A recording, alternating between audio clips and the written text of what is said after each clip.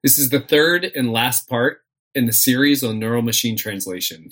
We've learned how the technology works and how it's advancing, and today we're looking at more practical issues. Welcome to Globally Speaking, your program that explores everything and anything to do with language localization. Are you ready to dive into the most critical issues impacting global brands today? Globally Speaking is designed to educate, inform, and challenge everyone who's engaged in global communications. Your hosts for Globally Speaking are Renato Beninato and Michael Stevens. Learn more by visiting our website at www.globallyspeakingradio.com. And now, here are Renato and Michael.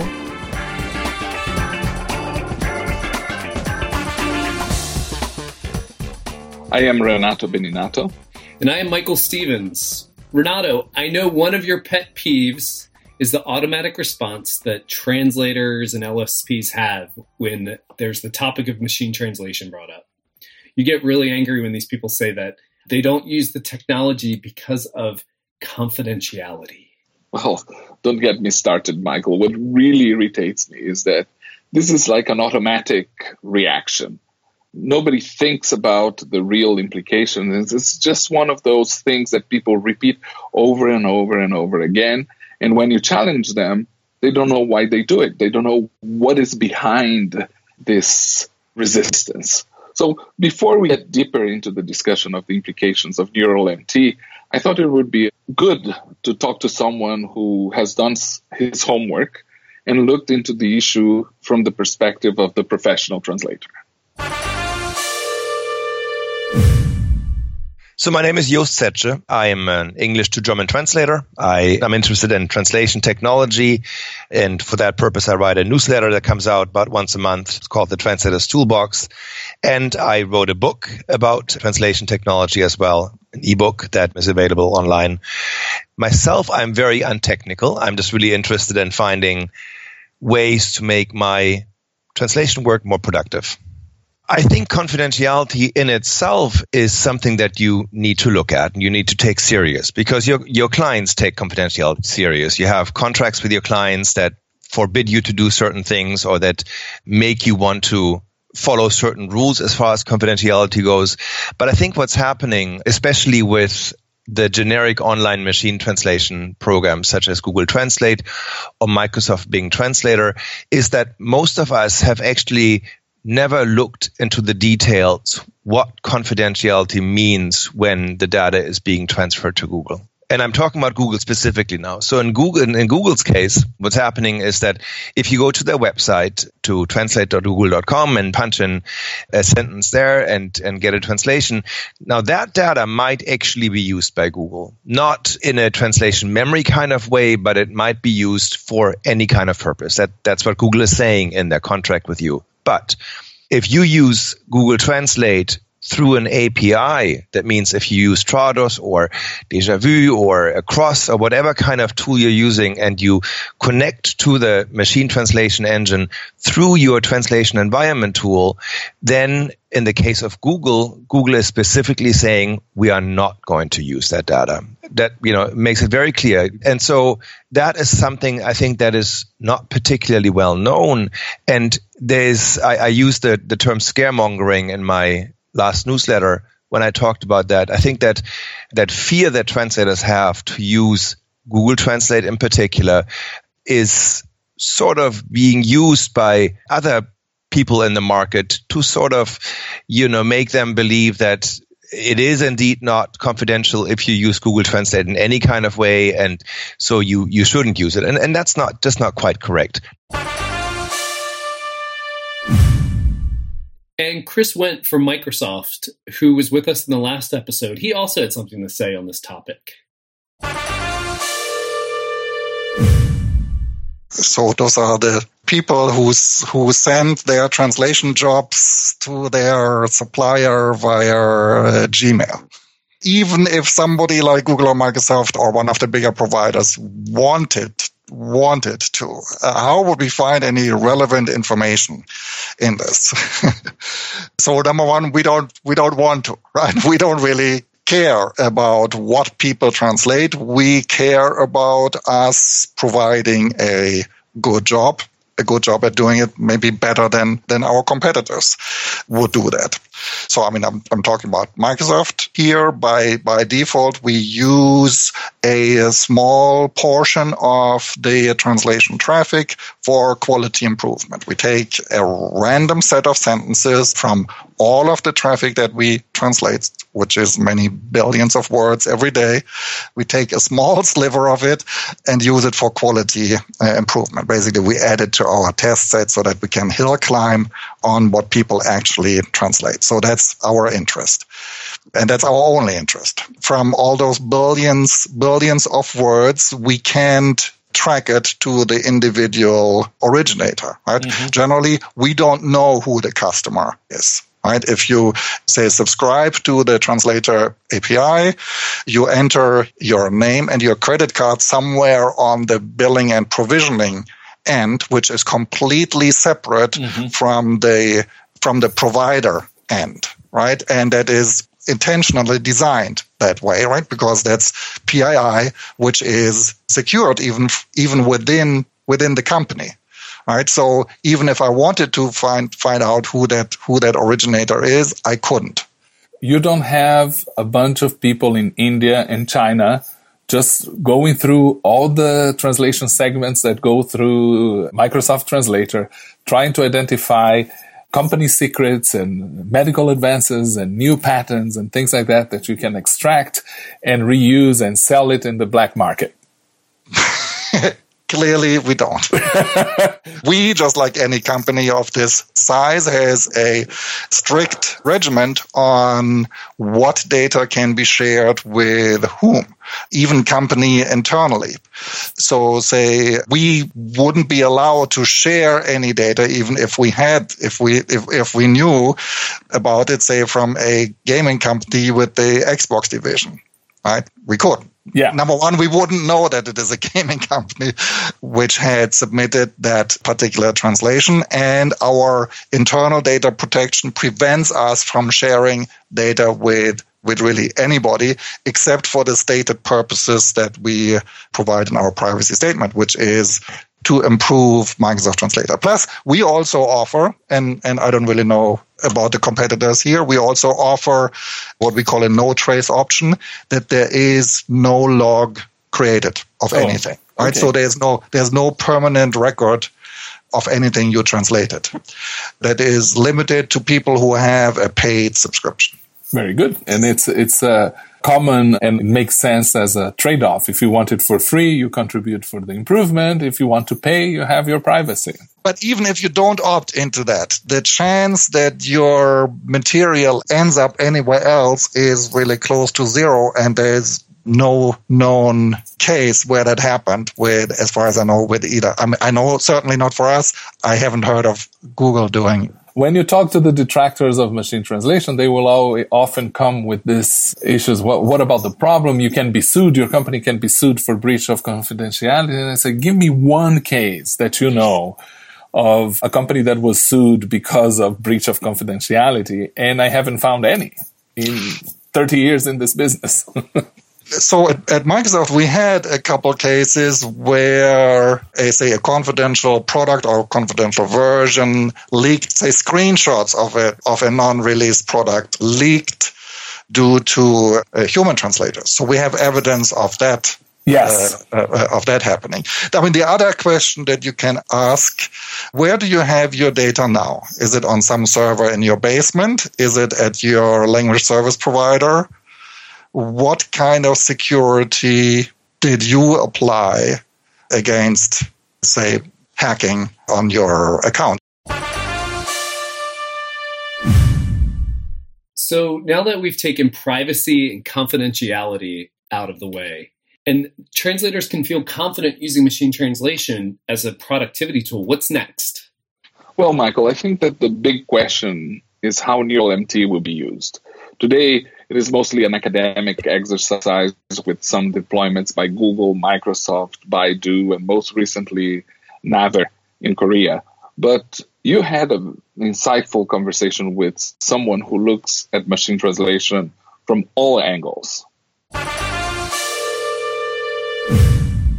I'm Olga Brigova. I manage technology solutions at WeLocalize, one of the largest LSPs in the world. And I'm also president of American Association of Machine Translation. Awesome. What does the president of the Association for Machine Translation in the Americas do? Well, it's mostly about organizing events and keeping the visibility of machine translation in the Americas at a high level. Well, keeping the visibility high and making sure that there is awareness of the field. It's reaching out to academia. It's maintaining our website. It's making sure that there are publications in the field that are accessible from our website. And it's most definitely working on organizing the conferences in the field. Awesome. And so you're connecting the commercial side to the academic side, making sure there's strong conversations happening. Yeah, it's essential that the commercial side and the academic side are talking to each other.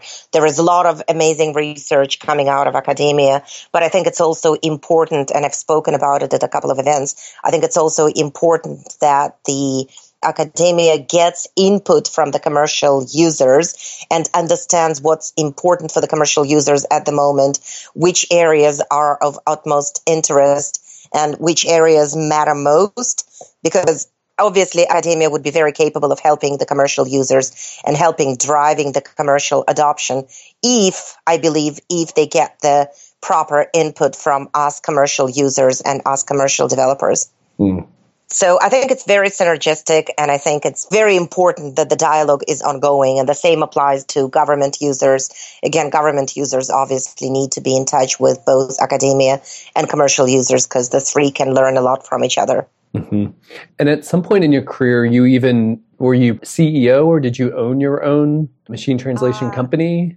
Yes, I was actually a CEO of ProMT, or Prompt, however you want to pronounce it, a machine translation company run out of Russia. I was CEO of their U.S. commercial division, and I was driving development of their commercial enterprise server product, and I was driving the adoption of this product in the Americas. Yes, that was a part of my career dedicated to that. So you've got a number of years of experience in different groups. These recent announcements related to the neural net, neural machine translation, how does this rank in significance of all time, in your opinion? Well, based on the results that we're witnessing, it is a significant breakthrough.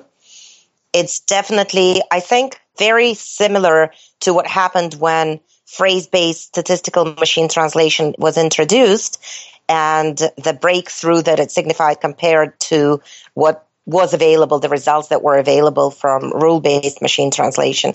So I think in order of significance, it's either similar or maybe even more significant, because the results that we're seeing are pretty amazing in terms of fluency and in terms of how natural machine translation sounds. So I think there was a breakthrough when statistical machine translation was introduced in early 2000s, and I think now we're witnessing equally significant or maybe even more significant breakthrough. That's awesome. Yeah, it is pretty impressive, and I've been following comparative studies of neural machine translation and the way it stacks up against current state-of-the-art statistical machine translation systems.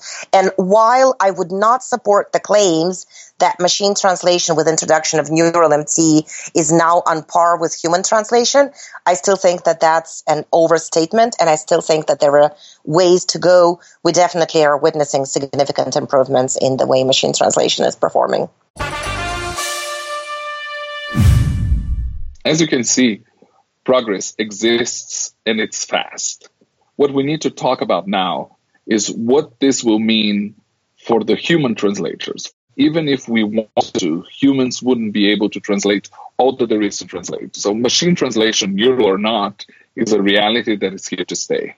And I like what Mike Dillinger, who was in our first episode, he works with MT at LinkedIn. And when we were talking about this, he reminded us of one of his presentations at a conference. So when I talked about in this talk, when I talked about old assumptions, new assumptions, what I was trying to say was, the old assumption is that the MT researcher's main goal is to produce an autonomous translation machine that can do something or maybe everything really well without humans.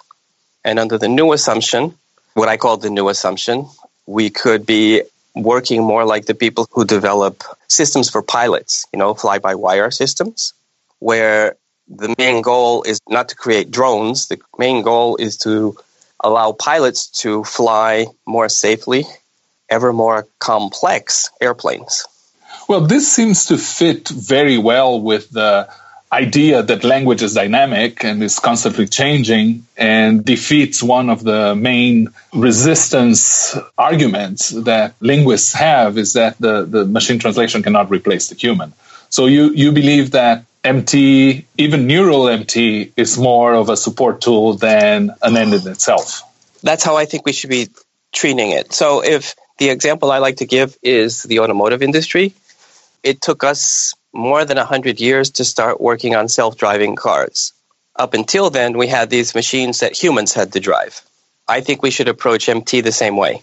So this would be more of an advance from going from a manual transmission to an automatic transmission. The neural MT stuff? Yeah. Yeah, that remains to be seen. So far, neural MT has given us essentially what I see to be incremental improvements. It's a shiny new technology that holds promise for other kinds of improvements, but so far we've seen incremental kinds of things. So do you think that neural MT is something that is here to stay, that it's already proven that that's the way to go? Or is this going to be a new fad like crowdsourcing was 10 years ago, that everybody talked about it, everybody wanted it, and then all of a sudden it's not a viable model for translation, at least? No, MT is here to stay. It's a really significant technical advance. One of the things that's interesting about it is that it takes much more of the context into consideration than phrase-based MT. And that's essentially where I think most of the improvements we see come from. So, for example, in neural-based MT, we see much better agreement, noun-verb agreement, for example, even when they're split up in different parts of the sentence. And I think that's mostly because neural MT, to compute the translation, takes into consideration the whole context of the sentence and sometimes the context of the paragraph or document. This ties in well with what Olga was telling us about the commercial application of neural MT and what it means for post-editing. For instance, you can see that neural machine translation output is still weaker on the terminology, and it definitely needs work when it gets to handling unknown words. It's not doing it that great. So when we think about commercial application of neural machine translation, I would still be very cautious. Mm-hmm. Commercial, when I say commercial, I mean adoption of neural machine translation by large enterprises that are currently our machine translation users. I'd be very cautious because their post-editors might have challenges with post-editing for adequacy, and they might be easily misled by the fluency of the output. When the editors are challenged, does that mean less efficiency? What does that mean in the actual work that they're doing?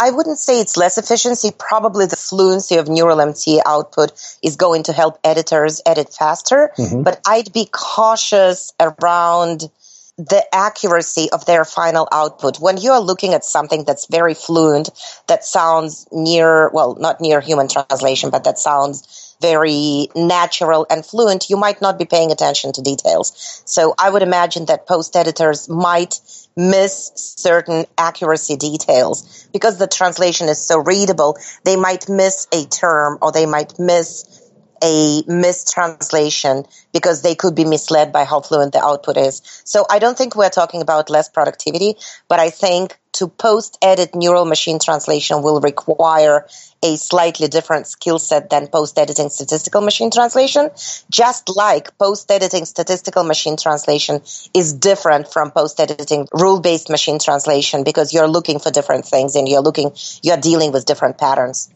Yeah, that's a big distinction and a good one to highlight, because I remember initially people would talk about translators doing post-editing years and years ago.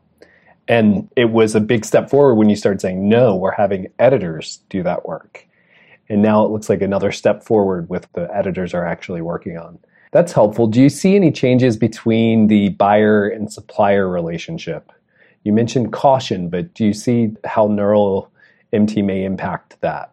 buyer and supplier relationship? Well, I would imagine, again, if neural machine translation, if the unknown terminology issue is resolved and if the adequacy issue is resolved, I would imagine that the quality is going to get higher.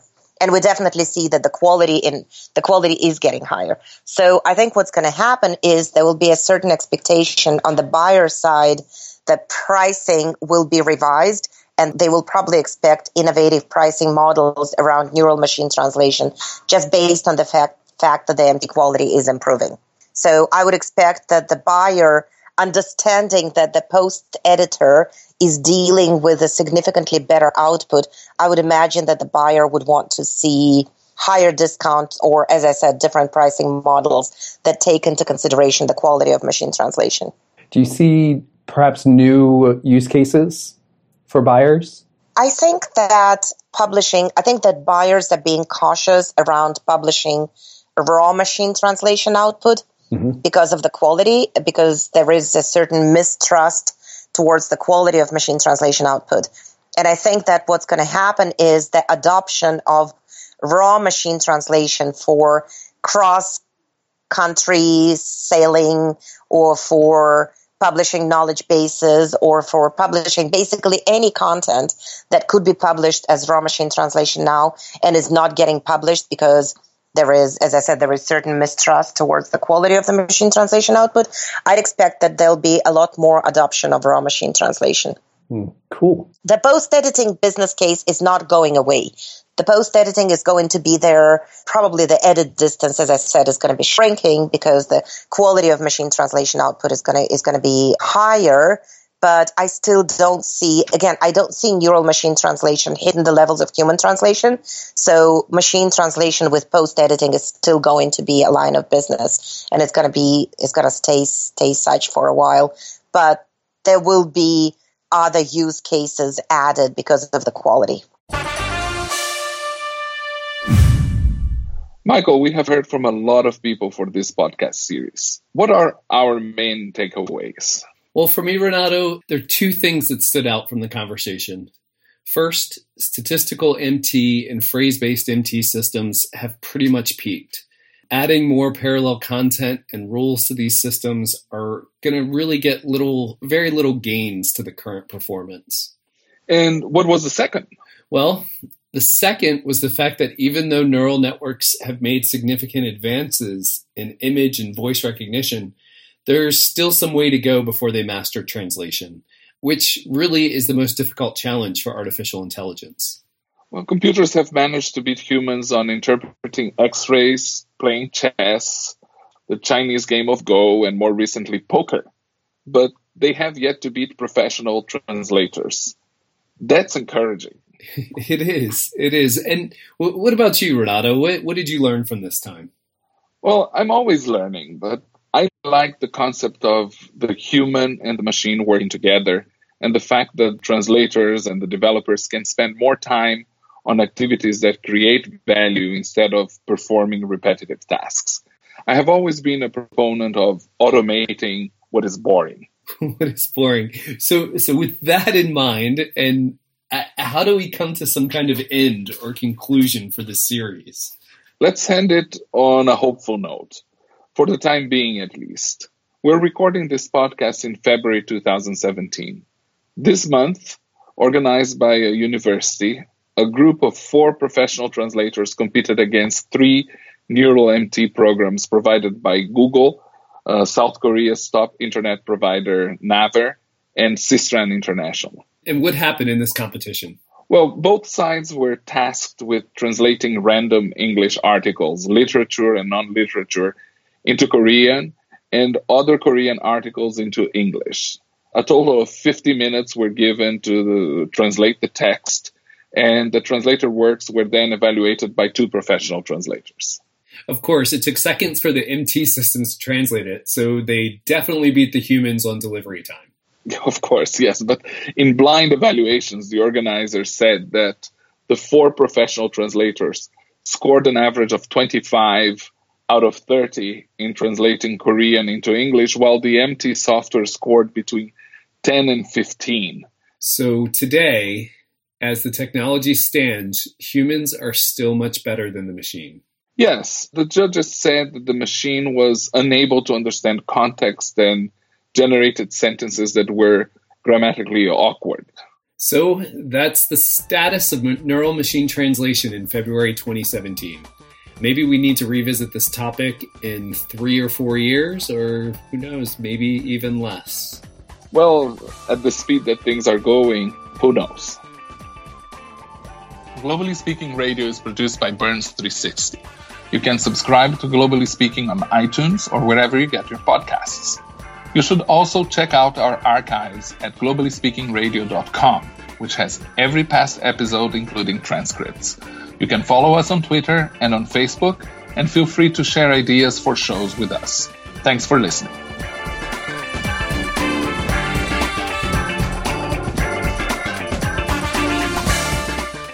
Thank you for listening to Globally Speaking, brought to you by Moravia. We'd like to hear your comments, suggestions, and feedback. So until next time, please visit online at www.globallyspeakingradio.com.